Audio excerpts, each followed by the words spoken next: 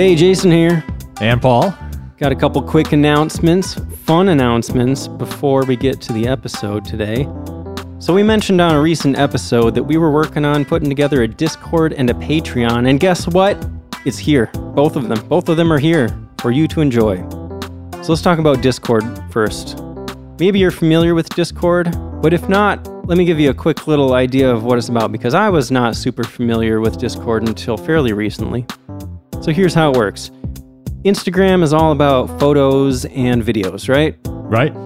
Facebook is all about keeping up with your friends. Yeah, important life moments. Throw it on Sure. Facebook, let your family see. Yeah. Twitter, you just throw out little blurbs and have kind of interactions with people that way. What I think Discord really excels at, what is specifically built for, is to facilitate conversations and communication with people, like more in-depth than you can do on any of those other social media platforms. So essentially, if you come to our Discord server, you're going to find a bunch of chat rooms where you can talk about the podcast. You can talk about your vacation plans if you want to go to Japan and want to kind of bounce some ideas off of people or something. Maybe you want to ask for advice. We're on there a lot, helping people out, answering questions. Maybe you want to share some Japan pics. Maybe you want to look at other people's pics, get an idea of what kind of places you might want to go. Maybe you're really into anime. Some great anime conversations going on. We have a place for Japan-related memes. All this stuff and more awaits. I've really been enjoying people sharing their travel plans. I think it's cool to look at what do other people want to do? What are other people planning? Yeah, it's been really fun. I'm super excited about this. It just lets us have a more open communication pathway with our listeners. Come for the travel planning, stay for the memes. There you go. So if you want to join the Discord, you can find a link in the show notes for this episode and every future episode. You can also find the link on our website under the Travel Tools section, because I think this is going to be really useful for people that are planning to travel to Japan. Or just like Japan, We just talk about Japan. It's fun. Well, Jason, you also mentioned that we now have a Patreon. I did, and we do. Patreon.com/Sightseeing Japan Podcast. So you can head on there if you want to further support the podcast. And you get some perks in return. Yeah. Few of the benefits you can get on there right now is early access to episodes before they're released, voting on episode topics for upcoming seasons, and access to the list of episodes for the current season, so you can see what's coming ahead of time. At the $10 a month tier, you can even get a shout out on the podcast. By the way, shout out to Nicholas McKibben, our first Shogun level patron. Thanks, you, Nicholas. So if you want to join our Patreon, you can also find the link to that in the show notes or on our website under the donate section. Our website is sightseeingjapanpodcast.com, by the way. Have we announced all our announcements? That's it for now.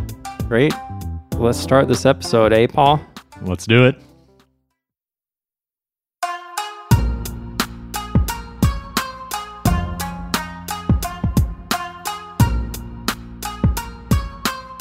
Welcome to Sightseeing Japan, the podcast where we explore the land of Jason and Paul's excellent adventures. Oh, yeah. I'm Paul Bresson. And I'm Jason Nealing. And for the last couple episodes, we talked at length about our excellent adventure. And now this episode is going to be part 3 of that excellent adventure. I'm conflicted, Jason. Why is that? I'm really excited to talk about all this and record this episode. But now that it's been a couple weeks that we've been back and we're recording the final recap episode, it's finally sinking in that the trip's kind of over. I thought you were going to say that you're already starting to think about planning the next trip. I was thinking about planning the next trip before we even went on this trip. Yeah. I mean, I was thinking this third week of our trip, this is the point in the trip where I start to feel like, the end is getting nearer. We're counting down the days, and I just try to push it out of my mind and enjoy being in the moment and being in Japan, but it always sneaks its way in, and by those last couple days, it's just like, oh man, I got to squeeze as much as I possibly can out of these last few hours. I definitely know what you're saying. I didn't get that too bad this time. I think partially because I was really looking forward to the last few days.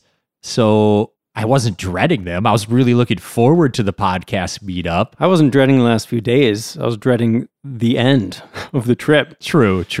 The last day where you just spend hours in the airport being sad. I was just frustrated and angry in the airports, but that's just me. I haven't told you the story about my flight, did I? No. Well, you got that to look forward to. Okay. All right. But yeah, I was so looking forward to the last couple days that I don't think it was until the last full day after we'd done the podcast meetup where I was really like, it really hit home emotionally, like, oh man, it's all but over. Yeah. I don't know. For me, I always feel like the last couple days always pretty much go the same. Like it's always in Tokyo, right? You got to kind of end in Tokyo if you're flying out of Tokyo. And I like to get there at least a day in advance just to make sure nothing's going to go wrong, you know? Yep. And I always have like a big list of little things, little ideas in Tokyo, but it's like there's not one big thing that I want to like spend a whole day on. So it always just feels like I'm not quite making the most of the time that I have at the very end. I'm just running around doing a few little things, and then it's like, oh, now the day is over. Like they go so fast. It doesn't feel like you can really dig in. In retrospect, do you feel that way, or did you feel like that thinking about those days? What? Were you just thinking that before those days? Like, oh, I have nothing I'm super looking forward to on these days, just a bunch of little things. Or is that your thought after going through those days is, I didn't do anything that blew me away. Those were the least fulfilling days of the trip. I guess mostly in retrospect, because like I had big plans for those last couple of days, but like when we were in Asakusa, I had a bunch of little like snack shops and stuff I wanted to visit, and I didn't really do that. Like we walked past one of them and there was a big line, and I'm like, I don't want to waste a big chunk of my day waiting in line for this thing. Yeah, there was a big line and it was a tiny little shop. Yeah. Okay. Anyway, well, this is a sad start to the episode. We need to get pumped because we still got a whole week to talk about. Well, I was about to say, like, the last week was the best week, but then I was like, no, everything was great. Yeah, like the first week was great. Every day was great. Every city we went to was great. It's really hard for me to pick what my favorite thing was or least favorite. I know. People kept asking me, what was the best thing you did? And I was like, well, I got like 6 best things. Yeah. And yeah, at least a couple of them are in this last week, for sure. Well, shall we dive in then? Yeah. So we're on day 15. Our first full day in Nikko. Right, yeah. If you listen to the last episode, we ended with our like half day in Nikko. We got to go to the Imperial Villa, see Shinkyo Bridge, do some of that first basic stuff. But this is where we really got to dig into the history of Nikko, see the religious places. Yeah, we went to all the places that everybody goes to Nikko for on this day. Exactly. So the place we were staying, did we say the name of this hotel? Because I thought it was a really cool hotel. I didn't. Maybe you did. I don't remember. This hotel was called Hotel Natural Garden Nikko. And it's like just a bit west from all this stuff that we're going to talk about that we hit on this day. I mean, the coolest thing about it was the outdoor onsen. Yeah. That was so great to have every night.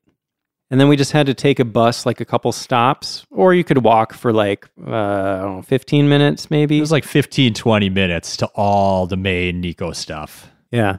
But so we were coming from like the west side of all this stuff, and we kind of weren't sure what to do first because the big attraction that everybody wants to see is the Nikko Toshogu Shrine.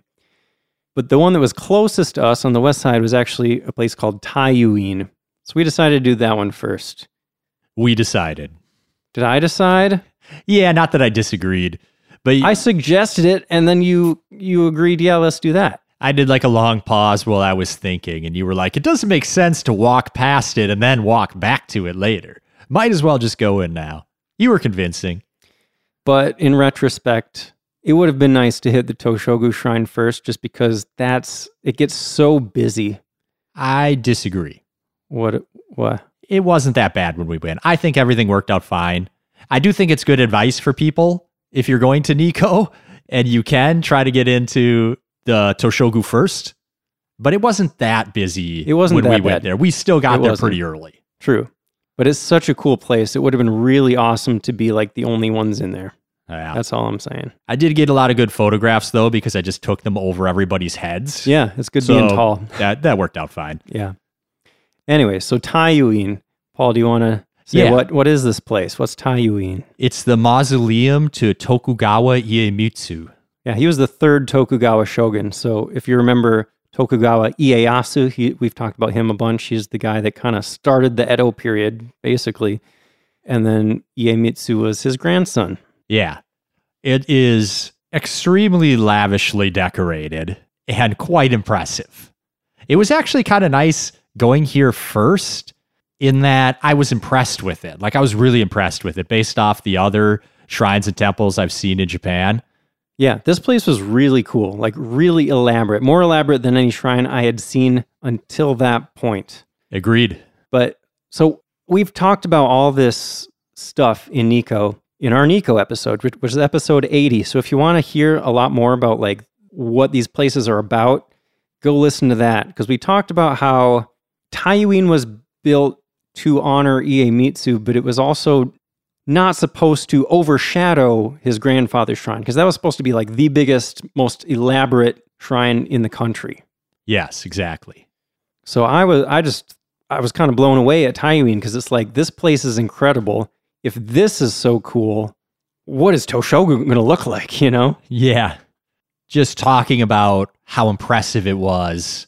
Some of the things I'm thinking of are the gates, just the carvings, the intricate carvings all over everything, the colors, the statues, the decorations, just lavishly decorated. Yeah, every little detail is just so elaborate. Like, you have a lot of that red color like you usually see at shrines. It's a religious color. But then there's so much more too. Like, you look closely and there's a lot of gold. There's like blues and greens and oranges and white and just all these insanely intricate little tiny carvings. It's super impressive. Yeah, absolutely. So right next to Taiyuin, there's another place called Futarasan Shrine. What's this place about, Paul? It seemed to be mostly about luck and love-based charms. There were people there collecting water from this little, I don't know, was it a stream or was it a pump or a well? There's this little source of water, and people were collecting water from it because it's supposed to give you health and longevity. Yeah, they had like a bunch of big plastic jugs. They were filling up gallons. Yeah. There was this little performance that happened while we were there. Yeah. And it kind of happened after we passed the building where it was happening, but then we looked back and heard like drums and singing and they were dancing. The chanting was incredible. I loved it. Like, it just set this amazing atmosphere. You know, you're back in the woods and there are these huge cedar trees around. We talked about Nikko's cedar trees, and like, it's kind of a misty morning, and then you hear, you know, all this Buddhist chanting and stuff. Is just such a cool feel. It was. I'm glad we went there. I bought a little heart-shaped love charm, Jason. You did. I wrote my wish on it, and then there's this little bucket-like thing that you like throw it into. It's like a hollowed out stump sort of thing. Yeah. Shaped like a heart, right? Because it's all about love. Yeah, and I came up short. You were really close. Yeah, I was closer than a lot of the ones you see on the ground, but didn't quite make it. That's all right. Did my best. I thought the Bakedoro was really cool. I remembered that from the Nikko episode, and I was looking for it, and it's like, I was kind of surprised at how big and unmissable it was. Like, there's this huge lantern. It's a lot bigger than I was expecting, and there's a sign there that talks about it and how when there was a flame inside, it would cast these shadows that looked really ghostly and creepy, and a lot of samurai got freaked out and would swing their swords at this lantern. And I remembered reading that you could see the little gashes in it from where samurai swung at it, and they're really obvious. Like, I mean, they're just right there. There's a lot of them. Yeah. And a couple of them are kind of big chunks. Yeah. You can see pieces of metal missing. Like, wonder how these swords looked after Right, they that's were what I was thinking. swung. How many guys broke their swords? Yeah. That was pretty cool. Very cool. And then past Futada-san Shrine, we finally found Toshogu Shrine. And there's this huge pagoda right out front that was really cool looking. Yeah, it's like half hidden back in the trees. It's really cool. So then as you're getting up to the entrance to the shrine, there's like, I mean, they don't even have like a ticket office kind of thing. They actually have automated machines because there are just so many people that want to get into this. I mean, like we said, there weren't too many when we got there, but later in the day, when we exited even, right, there were just huge lines snaking around of people trying to get to those machines to get their tickets. Yeah, we walked back by around lunchtime and it was just a madhouse. I couldn't believe how many people were trying to get in. Yeah. So once you get in, of course, you just see all these amazing buildings, and the style is fairly similar to Taiyuin with all these intricate carvings and stuff. There's just so much more, so many more buildings, more just more everything, right? Yeah. More gold, more little carvings. Yeah, I could see why it's so popular. Absolutely. There's no doubt. We got to see the famous carvings of the 3 monkeys. The monkeys were cool, but I was most excited to see these elephants. Yeah. There are these elephants that look so funny because they were carved by somebody that had never seen an elephant before in real life. They have like gold tusks, which is really cool. But then I think the funniest thing is their ears. Their ears are almost like tube-like. And they're kind of hanging down from the sides of their heads. They're big and floppy. They got that right. Yeah. They're so rotund too. Like those are some obese elephants. Well, one's like really round, but the other one almost looks more like a lion or something. Yeah, it is kind of a lion-like pose. So that's fun.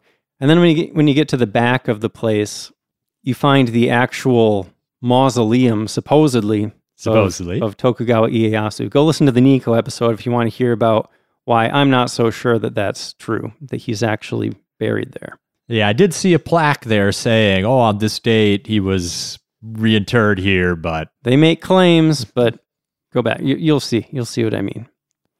I also thought it was really interesting that right by there's this vending machine that sells nothing but green tea. I'd never seen that before. Like, it's got the 3 rows of different drinks, and each space is filled with a can, but they're all the exact same can. It's just, I guess nothing but green tea is holy enough for that place. No defiling this place with Coca-Cola. Yeah, right. I kind of appreciate that, to be honest. Yeah.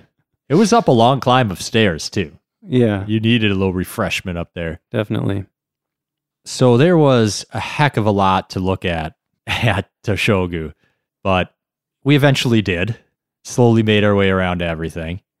It was just all so impressive. I don't know what else to say. Go see it. Yeah. I mean, there are tons of signs like explaining all the little details and their significance and stuff. You could spend a lot of time there. And nothing's not decorated. Every building, every gate has its own special theme or thing about it. Yeah. Like you won't even find a single square foot that's just like a flat surface without any decoration. Everything is covered in all these little details. And I think we talked in the Nico episode about the ridiculous number of craftsmen and stuff that they hired to make this place. Yep. It's and insane. how fast they made it too. Yeah. So the next stop for us was Rinnoji, an 8th century Buddhist temple dating back to the founding of Nikko itself. Yeah, this is like the temple that started it all. This is what made Nikko such a holy place. So we took a walk around the main hall, and there was a lot in there, but there were 3 huge gold-plated Buddha statues that were really impressive to me. Yeah. There was also a garden that we went to. We did. Not the best garden we saw on the trip, but a decent garden. And I'm sure it would have been better. Like this whole time we were in Nikko, there were kind of a lot of bare branches in the trees because higher elevation, it was a bit cooler. It hadn't really hit the spring-like look yet. Yep. Yeah, it was a good garden, but we saw such a great one a couple days prior in Osaka. Yeah, we saw a little bit of cherry blossoms in this one, but out of all the religious stuff we saw this day in Nikko, I'd say Renoji was the least impressive, frankly. I can't disagree. I feel like that almost undersells it, but the other stuff was just so great that you're right. There was also a treasure hall we went to. That was pretty cool. I like the fact that they had a pretty large portrait of every single Tokugawa shogun. That was crazy. That was really cool to see. That was really cool. I was also interested to see this unicorn horn randomly. Yeah, the unicorn horn. Of course, unicorns are mythical creatures, so this was actually a narwhal horn, but that's kind of just as cool. I'd never seen one of those in real life before. Right? If I hadn't seen pictures before and you started describing a narwhal to me, I'd be like, nah, bro, no way. I keep hearing about grown adults that didn't realize that narwhals were real things. They are kind of amazing creatures. Yeah, there don't seem to be a ton of them out there. Yeah. So once we left Renoji, we wanted to head over to the Kamangafuchi Abyss. But first, we had to stop somewhere to get some food. And there was this place that I'd picked out, and I was excited because it had vegan food, and Paul and I were going to get to have a meal together. But then we finally found the place, and it was closed for some reason. Yeah. That was a bummer. But Paul, you found this place on Happy Cow, right? You just pulled out your phone and looked it up? Is that what happened? Yeah, exactly. Yeah, so we stopped at this cafe. Bell Cafe. That's what it's called? Bell? Yep. Oh, yeah, because they had a bell outside. Yes. Bell Cafe. Yep. And they had this Yuba Festa, they called it. And it's just this vegan meal made with a bunch of yuba. We talked about yuba in the last episode. That's like, people call it tofu skin. It's kind of this skin that forms on the top of soy milk if you heat it up. And it's really big in Nikko. And I loved it, man. And this meal with the tempura vegetables and that little, like, the green salt. Was that like a green tea salt? Was that it? Yeah, it was like matcha powder and salt. It was so good. It was super good. I will mention that it came with miso soup that was not vegan, but she gave me a seaweed version that was vegan. Did she say it wasn't normally vegan? I thought, because I remember you asking. Yeah, she asked if I was vegetarian, and I said yes. And then she said, oh, it's okay, it's okay. And then she brought me a different one than you got. Oh, I didn't know I got a seaweed soup, you got a miso. Got it. Yeah. Okay. But everything else is vegan. And yeah, it was yuba in like 4 different ways and a bunch of great tempura. Yeah, it was super good. And I'm not even vegan. I can eat vegetables once in a while. I'll choke them down. Just kidding. They were good. They were really good. Jason was a good boy. He ate all his veggies. I sure did. So then we went to Kanmangafuchi Abyss. And this is basically a little ravine with a river in there. And this ravine was formed by a volcanic eruption like 10,000 years ago or something. Before we actually headed down along the abyss, there was this little shop there selling snacks. I thought, this looks cool. Let's get a snack. And they sold an interesting food that I'd never even heard of before. They called them soba dango. So dango are like these little balls. Usually you see it as like 3 little balls on a stick. And usually they're made of kind of a mochi type thing. But soba is buckwheat, like soba noodles or buckwheat noodles. So these are little like buckwheat dumplings essentially. So I got like 3 of those on a stick with kind of this miso sauce. And then Paul, you got some other form. Yeah, I got a zenzai with a couple of those in it. The buckwheat dumplings. Zenzai is like a sweet red bean soup kind of thing that normally has mochi balls in there. Yep. But instead, Paul got these buckwheat balls. It was great. Yeah, I thought they were really good. They even sprinkled some gold flakes on mine. It was real fancy. Yeah, did he bring us out hot tea as well? Yeah, very hospitable. He was asking us questions, brought us a random grip strength test. That was funny. And gave us like a map of the abyss area. Like, it was really cool. They were really great. Yeah, definitely. So the abyss itself is really cool. Like the rock formations, this volcanic rock being carved up by the water. Very cool. Really cool looking. Really like peaceful because you're kind of secluded in the woods a little bit back there too. Like you're totally separated from the town. And then there are tons of Jizo statues around. Jizo is a bodhisattva who's a protector of children and travelers. And you never got the full number, right, Paul? Do we know exactly how many there are? No, I didn't count, but just eyeballing it, I'm thinking about 100. Yeah, there are a lot. And some of them, I mean, they're really old. Like a lot of them are kind of crumbling up. Some of them are missing heads and stuff. Everyone's got the red hat and the red bib on it. It makes them look really cool. And then they're all covered in moss too. Like really thick moss. It was really cool. Yeah, and they're about life size too. They look like a normal sized person sitting in a cross-legged position. Yeah, that was great. I'm really glad we saw that. Definitely. Then from there, we walked back to the hotel. I think we walked to Lawson first and got some food for the evening at the hotel, right? No. No? Nope. Where did we get food that night? We went to Lawson after the Botanical Garden. Oh, right. We went to the Botanical Garden. I almost forgot. Yeah. Because frankly, that was a big letdown. Yeah, the Botanical Garden was like right across the street from our hotel, basically. Yeah. You're right. It was a letdown. I don't want to like trash the garden. It's just like you were talking about with the garden at Renoji. Nothing was blooming yet. Exactly. We just walked by a bunch of sticks. It was 100% our fault for the season that we visited in. Yeah. I'm sure during the summer, it's amazing. Yeah, it was huge. It had an insane variety of plants. It had swamps. It had forests. It had little open plains. Like, I'm sure it's absolutely lovely in a different season. But we did not get to see much. Yeah, but it was still a nice walk, you know? Yeah, it was. So then we went to Lawson. Yes? Yep. Because the one thing about that hotel, I'll say, is that it's not super close to like a lot of food places. I guess especially for Paul. Paul has less options than I do. I probably could have found something closer, but you know, I didn't want to just ditch Paul each night and go have a dinner. And it's just easier to have some stuff at the hotel. You can wind down. You can take your time at the onsen, have some snacks so you're not hungry before bed, that kind of thing. Yeah, the convenience food's great. Yeah. I bought too much food pretty much every night. Yeah, me too. And we walked a lot in Nikko.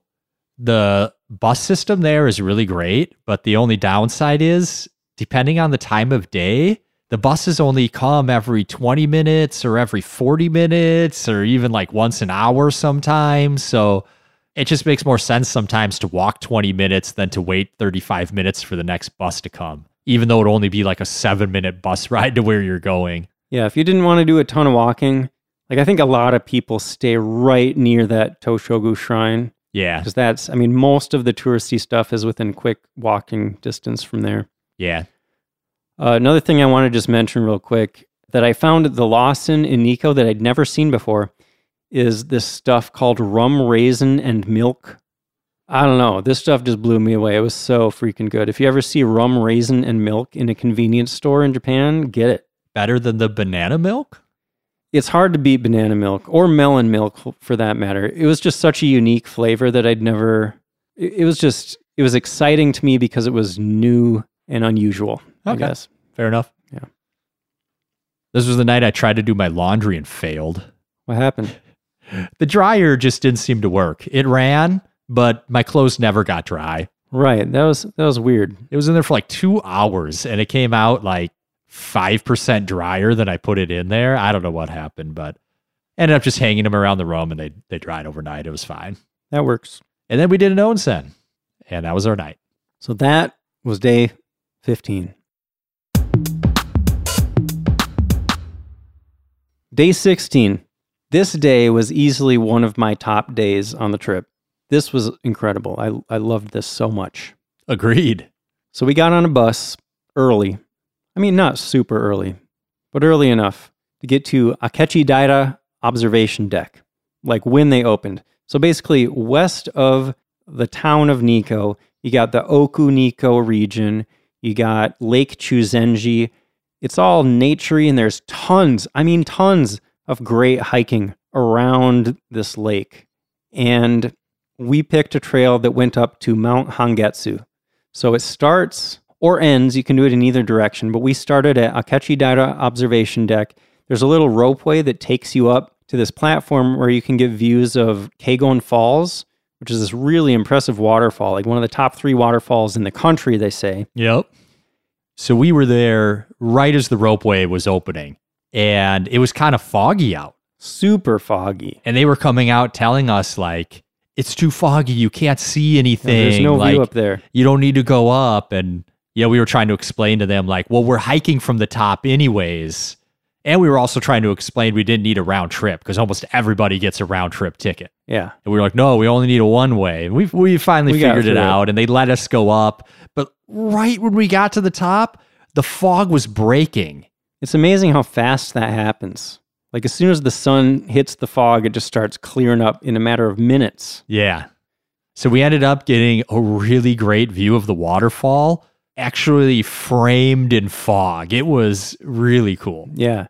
And Mount Nantai, like if you look to the right of the waterfall, there's this giant mountain that's kind of the reason that this lake area is so famous. I mean, the guy that founded that Rinnoji temple, he went to Nikko and found this mountain, right? Isn't that the reason that he was like, this is a really special place? Yeah.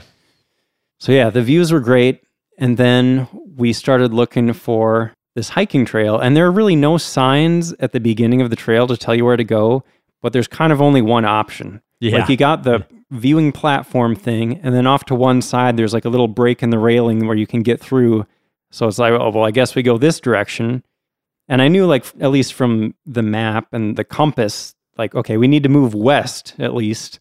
So, okay, we're pointing the right direction. I guess this is it.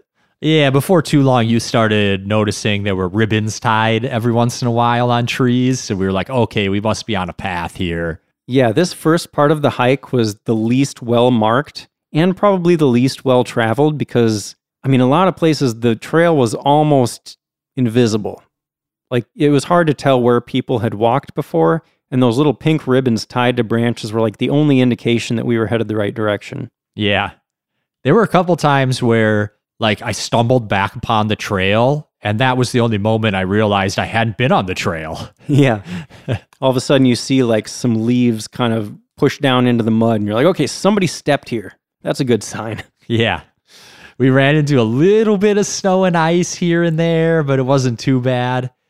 It was a difficult hike. I think it was labeled as an expert hike or an advanced They called hike. it advanced. And it was a lot of hills. Especially at the very beginning, like where the path wasn't well marked, you're just kind of climbing up and down these mountain peaks, like over and over, up and down, up and down.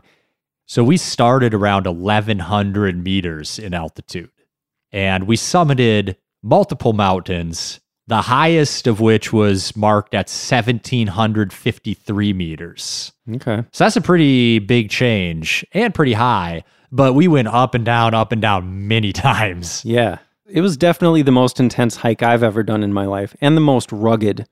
Like you're really off-road. Yeah. We saw signs of bears, like trees where the bears had scratched off all the bark.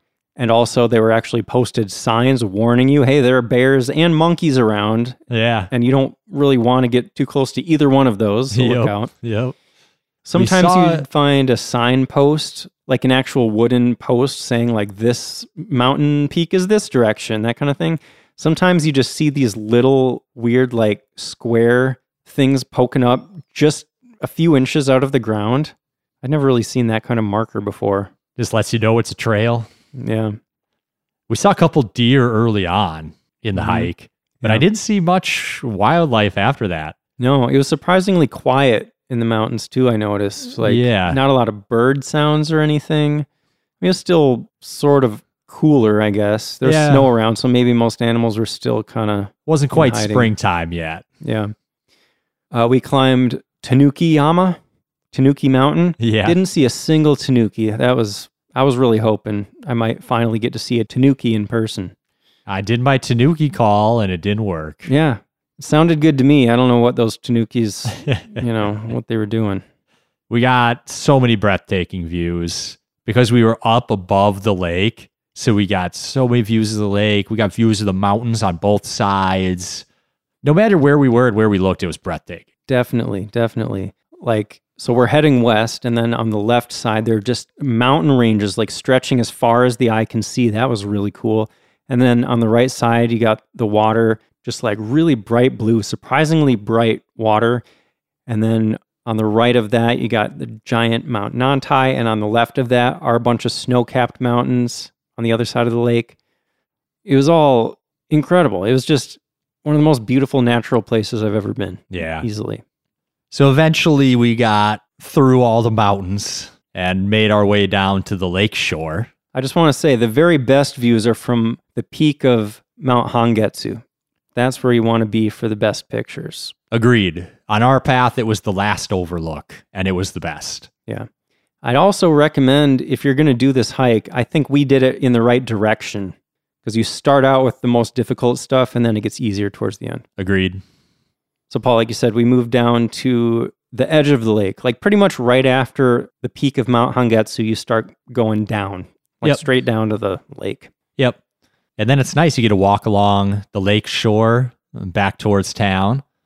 They got nice rocky beaches. Like they're almost like white rocks. It looked pretty cool. Yeah. A lot of guys out there fishing. Yep. Saw a bunch of fishermen. And once you're down by the edge of the lake, the path is all paved. Like that's the only part of this hike that's paved. I was tired, but it was such an easier walk at this point. Yeah. It was welcome after all the roots that we climbed over. And like it's hard on your knees climbing down over these like big rocks. Yeah, absolutely. We got to walk by and around the old embassy villas on the lake shore. There was an old Italian embassy and British embassy villas. Yeah, those are really cool. They were not open to go inside. Like I guess at some parts of the year they're open and you can check out the interior, but I think in the summer. Okay. But even the outside was really cool to look around. So eventually we got back to town and we ended the hike kind of almost back where we started, because we ended the hike at the Kagon Falls lower viewpoint. Yeah, so we started with like a distance view of Kagon Falls. From above. Yeah, and then we did like this long thing through the mountains and kind of wrapped around and ended right next to Kagon Falls. Yeah.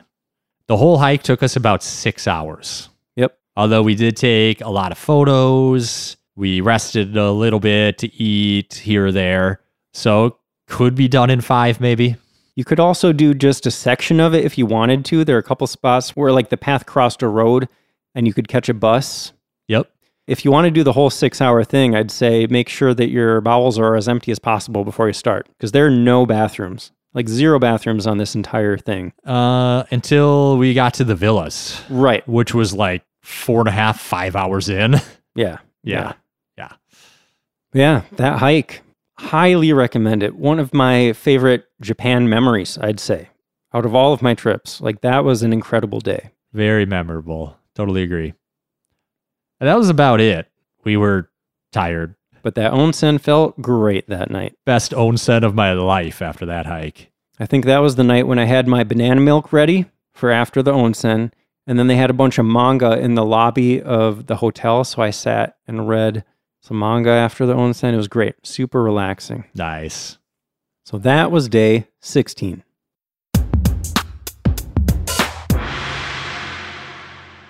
On to day 17. Day 17. Met some new friends. Yeah. We met up with Jesse and Bethany, a couple podcast listeners. Yep, we met them at JR Nico Station and got on the free shuttle bus to get over to Edo Wonderland. And yeah, let's stress the free shuttle bus, because we were looking up how to get to Edo Wonderland from Nico, and it was like 2 hours on local buses and like multiple transfers. Yeah, any other public transportation to get you to Edo Wonderland, you don't want that. You want the free shuttle bus. It was like, what, 20 minutes? 25, 30 minutes. Straight shot there. No other stops. And free. And free. It was great. Yeah.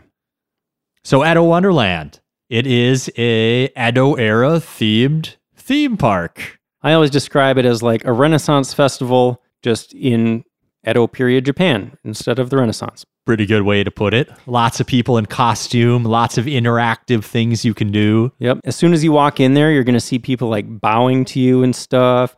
And the first thing that happened was they took our picture. They got the whole group together, took a picture, and then they guide you into this little... And then they sold us the picture. Yeah, you can buy the picture. So of course we had to get that.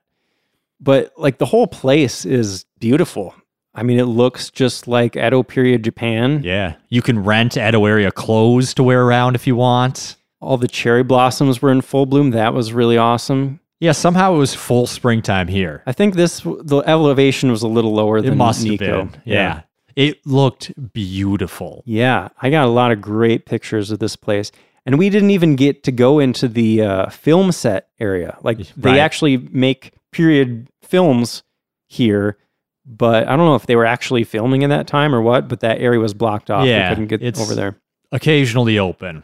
Yeah. But you just got to hit or miss on that. Yeah. I really enjoyed the trip to hell. That was really fun. Yeah. That was great. It's kind of like a little haunted house type thing. Yep. We fit right in. Demon Jason, Demon Paul. That's right. It's not even Halloween. The maze was pretty fun. Yeah, the ninja maze. It's like, I mean, it's a huge maze, and it's a serious maze. Like, it's not one of those mazes where you just get through it in 30 seconds, like, oh, that was easy. There are actually secret doors and stuff. Yeah, right. That might have got me for a while. Like, I didn't discover the first secret door. It blew me. I was like, what? There's secret doors? I thought we just kept hitting dead ends. I think we just saw somebody go through one and we're like, wait a minute, this changes everything. Yeah. Yeah, that was cool. Yeah. Paul got to practice being a ninja. There was like this area where you have to get through past all these booby traps. Just like where they have all the ropes kind of crisscrossed with little noisemakers hanging from it. Yeah, and you have to like finagle your way through. Yeah. I did pretty well. I lightly brushed a couple. I'm sorry to say, Paul, you would have gotten caught. They would have killed you. Yeah, I was too big for that. Yeah, you're not really ninja-sized, probably. They also had, we didn't do it, but they had like this little place where you run through these swinging axes. And there was this little kid up there, and he was like really afraid. And his dad ran through, his mom ran through, his older brother ran through. And like the ninja working it was really great. Yeah, he was so patient with him and encouraging. Pumped this kid up. He showed him. He let the axe hit him in the head to like show him it didn't hurt, and like got the kid through. And by then there was like a crowd, and we all cheered for him. It was fun. It was fun. There was an Oiran show. Oiran are like they were courtesans during the Edo period. They're kind of one of the predecessors to geisha. That was interesting. You know, without knowing exactly what was going on, because none of us, you know, were entirely fluent in Japanese. It was still fun to watch. Yeah, yeah. You could tell there was a lot of humor to it, but their acting was great. The costumes were fantastic. Yeah, yeah. And that one girl was really cute. She was very cute. So Edo Wonderland was the reason we went out there, but I saw there was also this cool place called Tobu World Square. So we figured, let's hit that place up while we're here. Yeah. And originally, Paul and I had intended to walk over there because like there aren't a lot of trains out there. But Beth was nice enough to call a taxi because she spoke pretty good Japanese. Yeah, she spent some time in Japan and was really helpful. A 45-minute walk turned into like 1,600 yen taxi that we split 4 ways. So it was... Yeah. It was really cool. It was the right move, I think, taking the taxi. Yes. And Tobu World Square, man. It's so cool. Blew away my expectations. I know. I expected that this was just going to be a little side dish to go along with Edo Wonderland, but I think it might have actually overshadowed Edo Wonderland. It did. It did. So Tobu World Square, the whole thing is... they have a whole bunch of the world's most famous buildings built to, I think it was like a 1/27th scale or something like that. Was the scale consistent for all this stuff? I think the scale changed depending on what exactly it was. I think it was fairly consistent. The Eiffel Tower was pretty big. Yeah, okay, maybe they did a couple up. The pyramids were huge, but they are huge. Yeah. What I wasn't expecting that was kind of cool is that a lot of them have a spot where you can put in 100 yen coin and then something will happen. Yeah, that was cool. All these little moving parts. Kind of interactive. Yep. But these models are detailed. There's models of like people wearing the clothes and doing the things they would do in these places. They're super detailed. I think I got a lot of pictures that I can show to people and be like, look where I was. And they're like, when did you go to Italy? Yeah, you could absolutely fool people with these pictures. Yeah. There was an old Japan section. There was a modern Japan section, an American section, a European section. No Australian section. Yeah, I think there was like an Asian section that had like Chinese and some other stuff. But yeah, the only thing missing that I could think of as like a really famous building was the Sydney Opera House. Yeah, I was sure we were going to see that. We were talking about that because did we mention that Jesse and Beth are from Australia? I don't think we did. Oh, well, they are. But yeah, so we were looking for that. Yeah. I think the only thing from Africa was the pyramids and the Sphinx. I got to ride a camel in front of the pyramids. Yep. Got American pictures of that. cowboy style, of course. If that were a real camel, it would have bucked you. Absolutely. If it were a real camel, I probably wouldn't have ridden It's it. freaking American. Get off my hump. That was fun. Oh man, so many buildings I haven't seen too. The Europe section was huge, and I'd seen almost none of them, blowing me away. It was super cool. And that was day 17.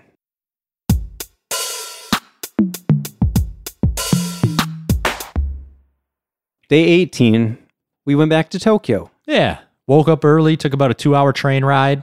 Ended up at Asakusa Station, and we had a big list of stuff to do around Asakusa.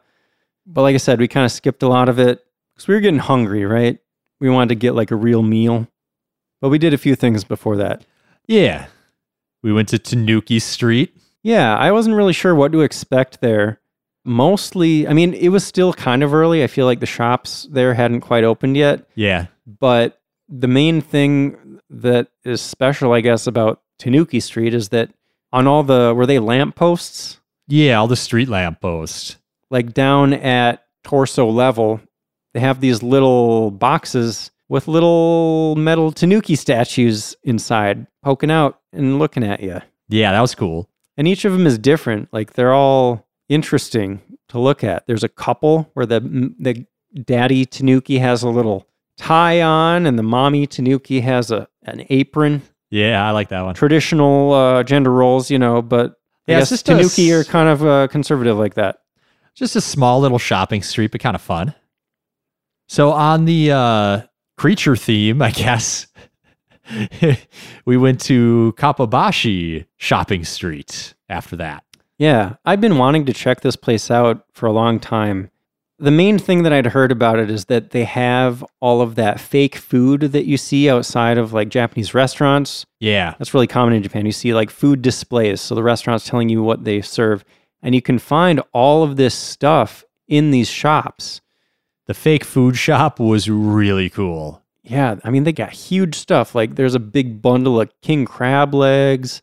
I got a little orange slice souvenir. Yep, they have a bunch of little like keychains so you can pick out your favorite food and bring that home. Or wait, were these even keychains? I don't see a chain on there. Some of them were. The one I got has a little, not a chain, but a little loop on it. Okay. Yeah, this street was really cool. Besides that stuff, if you wanted to pick up like a really nice Japanese knife, this would be a good place to do that. Yeah, they had a bunch of knife shops. Yeah, at one of them, we even saw a guy was looking at them and they pulled out a cutting board and some like a radish or something so he could try out each knife and see how it feels.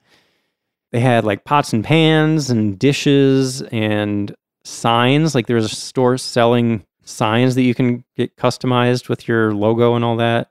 Yeah, anything restaurant or cooking related, you will find on this street. Mm-hmm. We found a golden Kappa statue. That was cool. That was unexpected, but so cool. And I'd never seen a Kappa that looks quite like that. Besides his head and his weird webbed 3-fingered hands, he looks like pretty close to human. Yep. And then, what other Kappa-related thing did we see, Paul? So we made a quick stop at Sogenji, a Kappa-themed temple. It was small. It was quite small. Were you surprised at how small it was? A little bit, but I also kind of read that about it. Yeah. They had a few cool Kappa statues. They definitely did. I thought it was fun. They have these like little stone statues and they have the little dishes in their heads. And if you listen to the Kappa episode, what was that? 100 something? 100 something. Sure. Anyway, it was a really good episode, I think. Kappa are fascinating creatures. But they have this little dish in their head and they lose all their power when all the water drains out of the dish on their head. So I helped out these Kappa. I wanted to be in their good graces so they don't violently drown me. Yeah. One of them was completely empty. Yeah. So I had a bottle of water with me and I filled up their little head dishes. So I like to think that Cop and I, we're buds now. Jason's going to be safe around water for the next 5 years. Yeah. Although we didn't bring any cucumbers. No, but other people had. There were quite a few on offering there already. Yeah. Kappa are big fans of cucumbers, and we saw a bunch. Like there were some up by the offering box where you normally throw in some coins, and then there were even cucumbers sitting in the statue's laps too. Yeah. Yeah, that was pretty cool. Yeah, the main hall was closed, which was too bad, but I don't think it's open too often. Yeah, we didn't get to see the mummified Kappa finger that they have there, but I think that's kept under lock and key. Yeah. Well, after that, we both split up and got lunch to refuel ourselves. Yep. And then met back up, checked into our hotel, and I think we explored Akihabara for like an hour, but I was super tired. Yeah, we just walked around a few of the shops like closest to our hotel in Akihabara. But we had to make sure to rest a little bit because we had very exciting plans later that night. Yeah, it was the podcast meetup that night. Yeah. It was right down the street from our hotel at Hitachino Brewing Lab, which is a little bar that I'd been to, I think, a couple times before. It's kind of got a cool atmosphere. They got this little like outdoor area where they have Christmas light kind of things. Yeah, right on the river. Yeah. And the beer was great. Yeah. But the best part was all the podcast listeners we got to meet. Yeah. It was so much fun. Like, it couldn't have gone better, I think. We weren't sure exactly how many people would show up, if it was going to be embarrassingly few or too many for the size of that bar, but it was so perfect. And it was so fun hearing about everybody's trips. I think most of the people there were on their first trip to Japan, and I was really impressed with some of their itineraries. Like, they planned some really cool stuff. Yeah, absolutely. It was so nice getting to talk to everybody, and it was really fun seeing everybody talking with each other. Everybody seemed to get along. Everybody was having a good time. Yeah, it was great vibes, great people. So great to meet everybody. Got a few nice compliments about the podcast. That felt really nice. We've been doing this for, over 3 years now?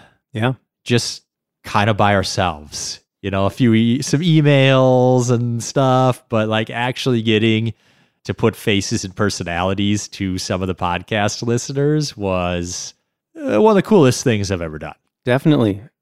I will never forget that night. And then we closed out the bar. Like, they closed at 10, which is earlier than they originally said they were going to. Kicked us out, basically. Pretty much. But some people wanted to continue the party, so we moved over to a karaoke room, which was also awesome. Yeah, that was fun. I was impressed. It was my first time doing karaoke in Japan, and they had more English song selections than our local place here does. I know. So that was great. That was a really cool place, yeah. What a day. Definitely. All right, so day 19, still in Tokyo. This was the last full day that Paul and I both had together. Yep. Slept in a little bit. Yeah. We were up late and had a few drinks. Yep. But we eventually got up and we headed over to this really cool shopping street. What was it called, Jason?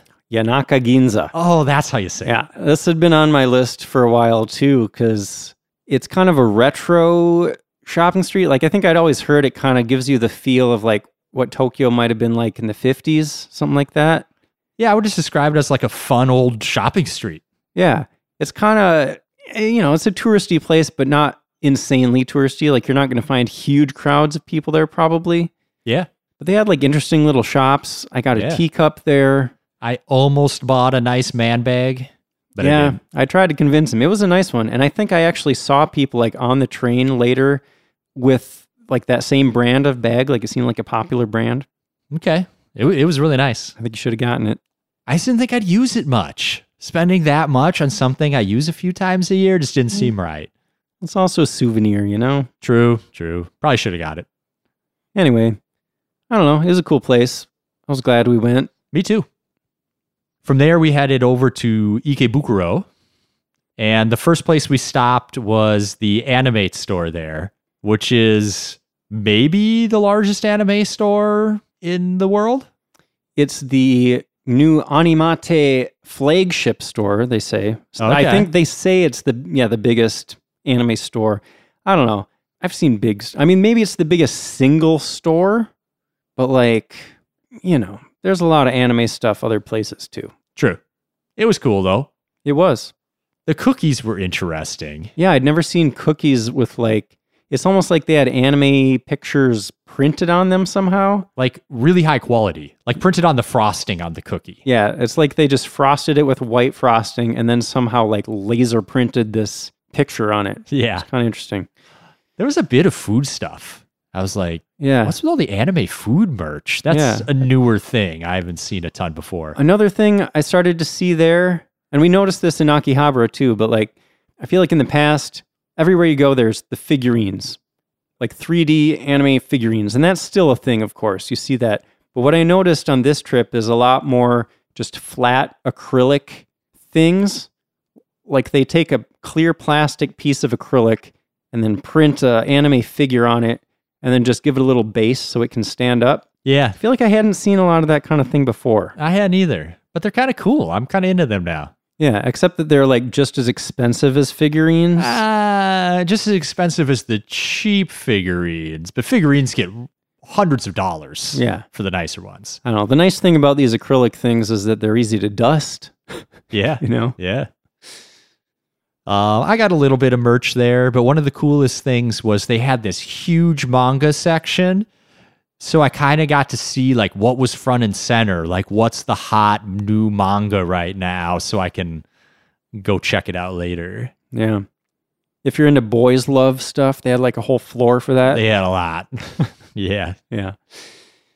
Next, we went to Sunshine City, which is kind of a famous shopping complex in Ikebukuro. And this place was huge. I thought it was kind of just a big mall sort of thing, but there are multiple buildings. It was 4 malls all loosely attached to each other. Yeah.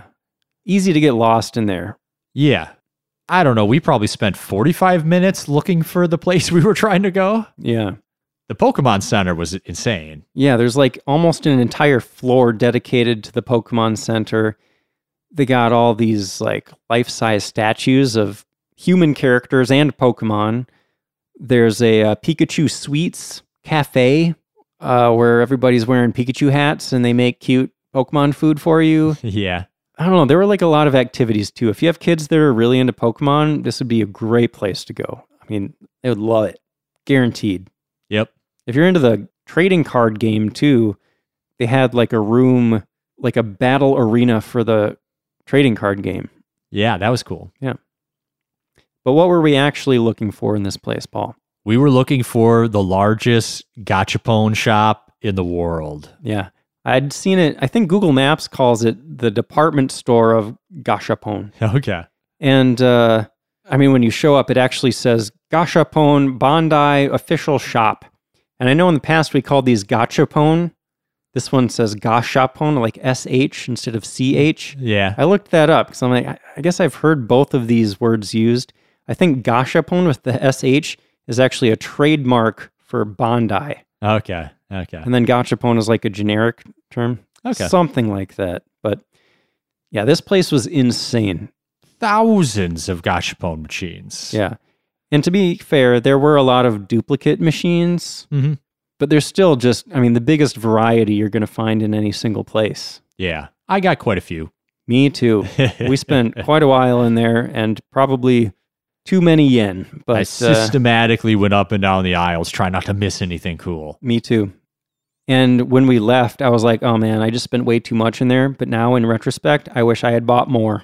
I got the ones I wanted, although I maybe wish I would have tried a couple of the machines more to got some of the ones I wanted more. Each machine has 5 or 6 different things. I didn't always get my first choice, and I kind of just settled on the one I got. Yeah. I'd never really thought of it this way before, but Jesse, our Australian friend, he called gachapon gambling for kids. And it totally is. You really want that one prize, and you got to just keep feeding it money until you get it, Yeah. He's not wrong, but at least you get something for it. Yeah. Like gambling, you just lose your money. Yeah, but when you get duplicates, it's oh, this is worthless to me. Yeah, and then you give it to your buddy. Yeah. After that, we headed back to Akihabara.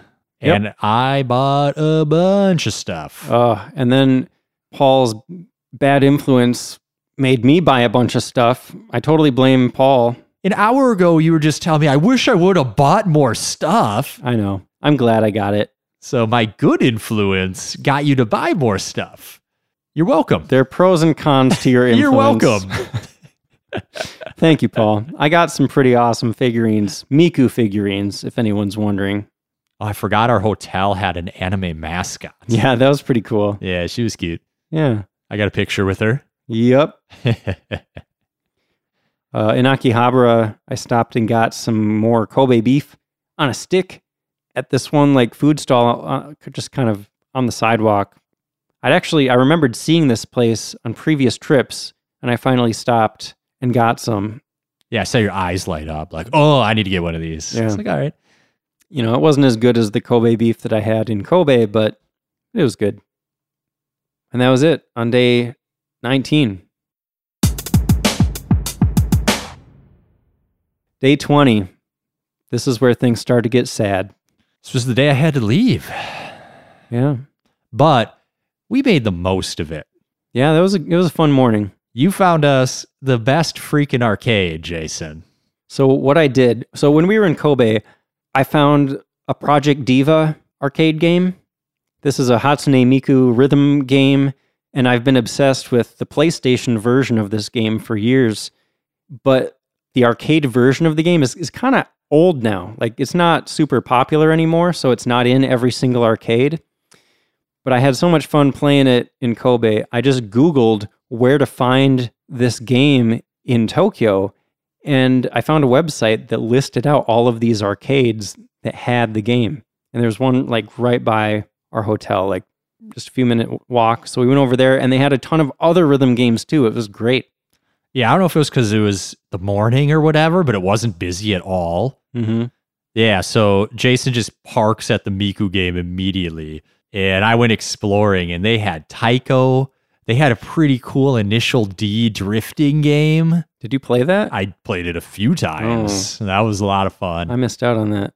They had darts upstairs. I played a few rounds of darts with myself.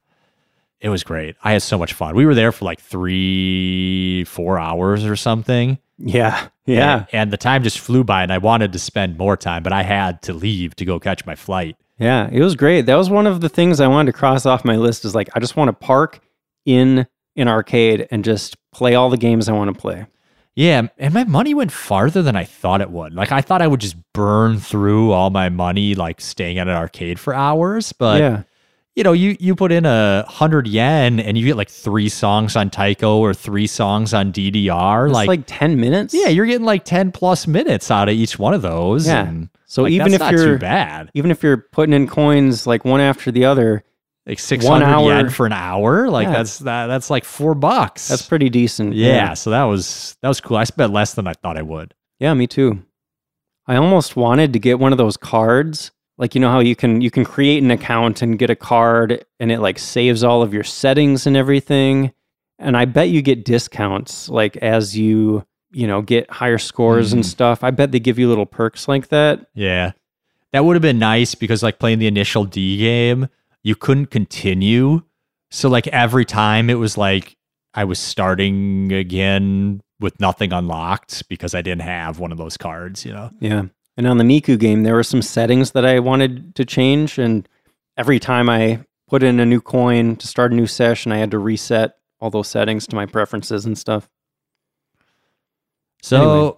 we split ways and I went to the airport and you went on a little adventure. I sure did.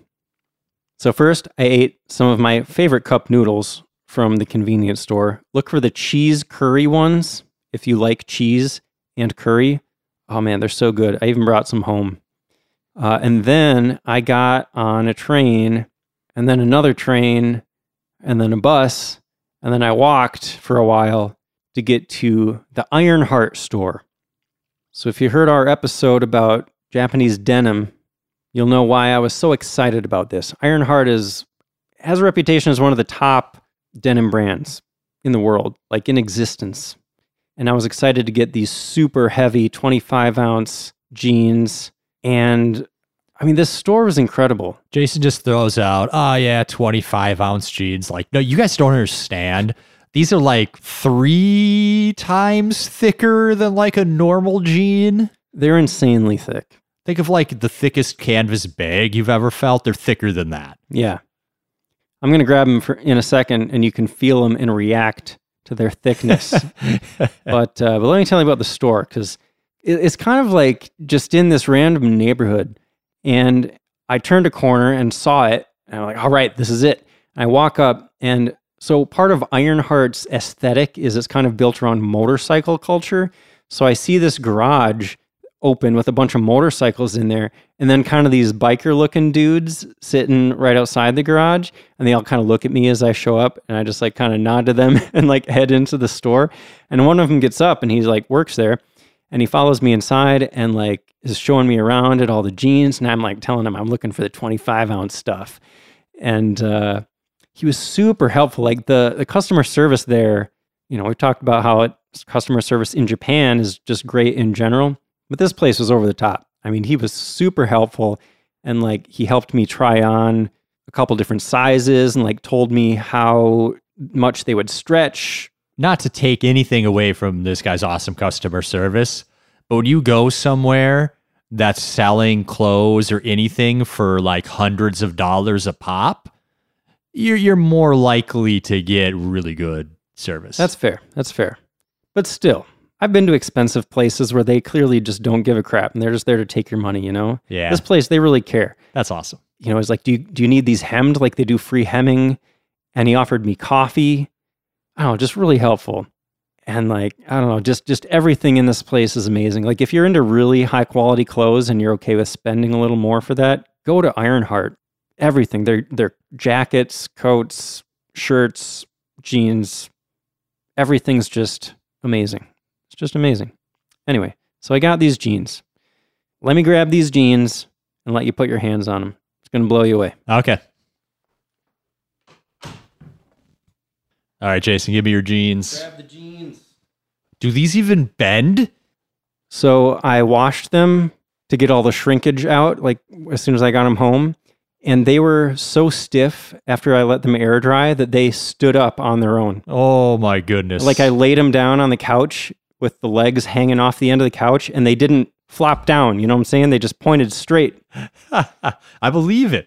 These are incredibly thick. And look at that leather patch. Look how thick that thing is too.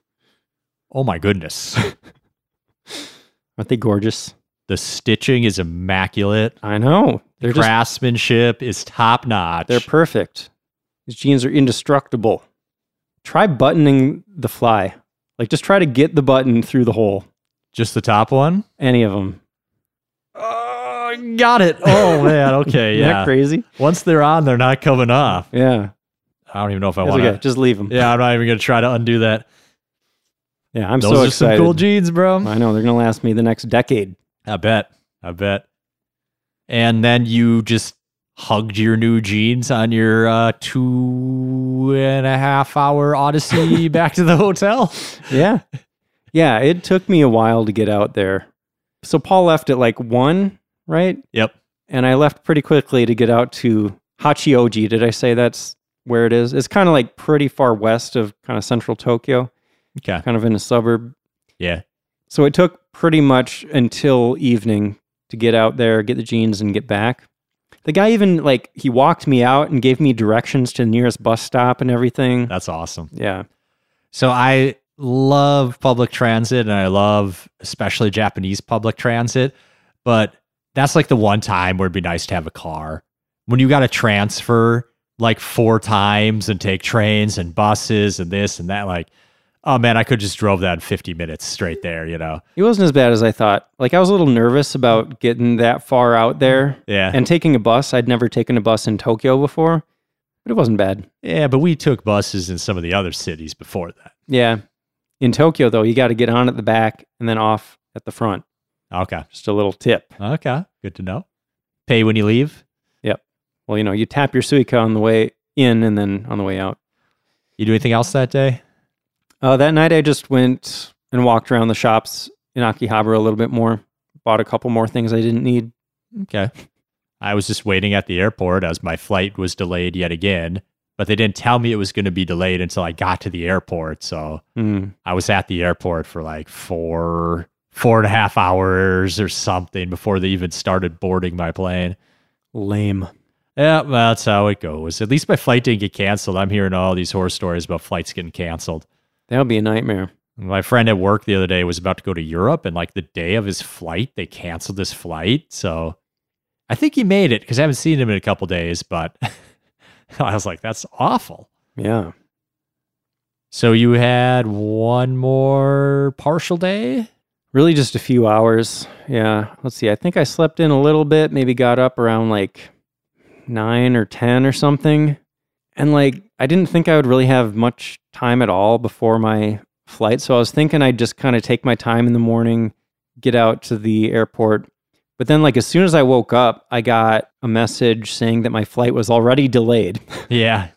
So I'm like, well, okay, I guess now I'll have time to hang out in the arcade a little bit more. So I went to a different arcade that also had the Project Diva game. Okay. And I spent a couple hours playing more of that game. I was glad I got the opportunity to do that.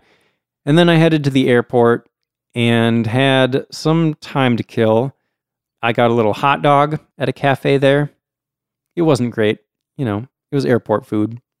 But I was still hungry, so I went and got some udon, which was actually quite good. And then I went to my gate, and I sat there.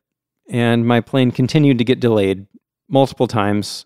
And then we got on the plane, and then the pilot's like, hey, so we'll be leaving in a while.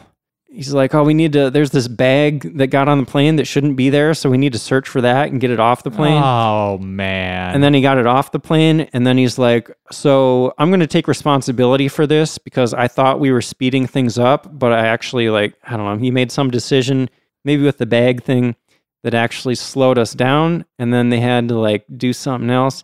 And they were just, he kept getting on the loudspeaker over and over again to say, why we were still not moving. Yeah.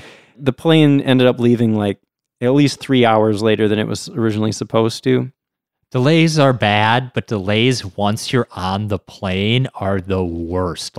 Yeah. You got an over 10-hour flight, and then you're sitting on the airplane for an extra hour, 2 hours, 3 hours. That's the worst. This is the least comfortable place I could be Yeah. waiting for things to happen. Yeah. I got about 8 hours into my flight, and I was really uncomfortable Yeah. for the last few hours there.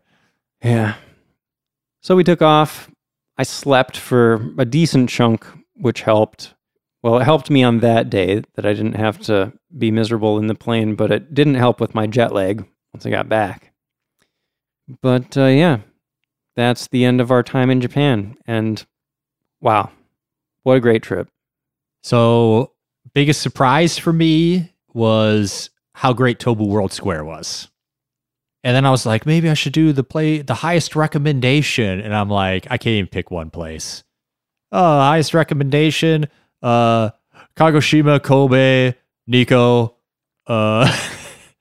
everywhere. Do everything that we did. Just take that whole 3 weeks, do exactly what we did, and you'll have a great time. There we go. My very favorite things, if I had to list the top things, well, podcast meetup. I mean, maybe not everybody can do that, but that was great. Start a podcast, wait 3.5 years, do a meetup in Japan. Yeah, highly recommended. But so the hike in Nikko, Absolutely. I loved that. The bike ride around Sakurajima. That's definitely in the top. Yep. My bike ride on the Shimanami Kaido, that was amazing. Sure.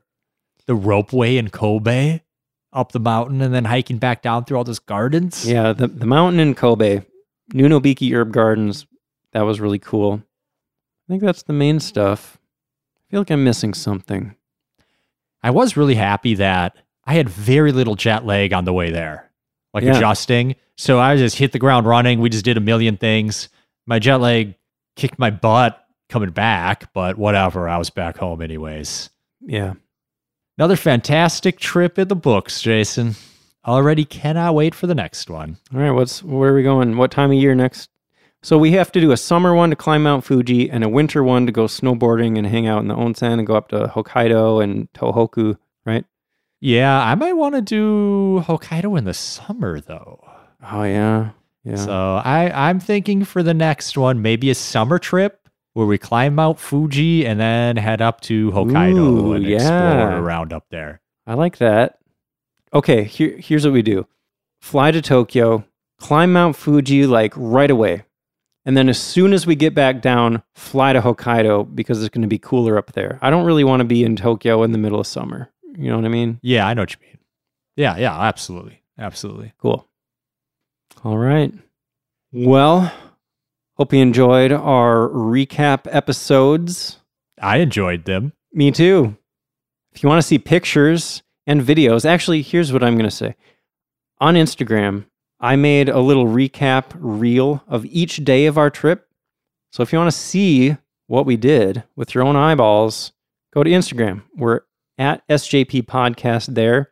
I also have thousands of pictures from our trip that I'll be posting over the next several years, probably. Yeah. So look for that as well. Where else can people find us, Paul? They can find us on Twitter at SJP Podcast. I'll be posting the hundreds of pictures I took over the next year or two, probably. Our website is also a great resource, sightseeingjapanpodcast.com. And don't forget to join us for our next episode, which is going to be about ninja. That's right. Took us quite a while to get there. It seems like kind of an obvious topic. Well, it took a while to uncover all their secrets, Jason. Okay. You got all the knowledge at Edo Wonderland, right? You went through all that ninja training. Yeah. I'm a certified ninja now. All right. Excellent. Can't wait to hear about it. Well, thanks for listening. We'll see you next time.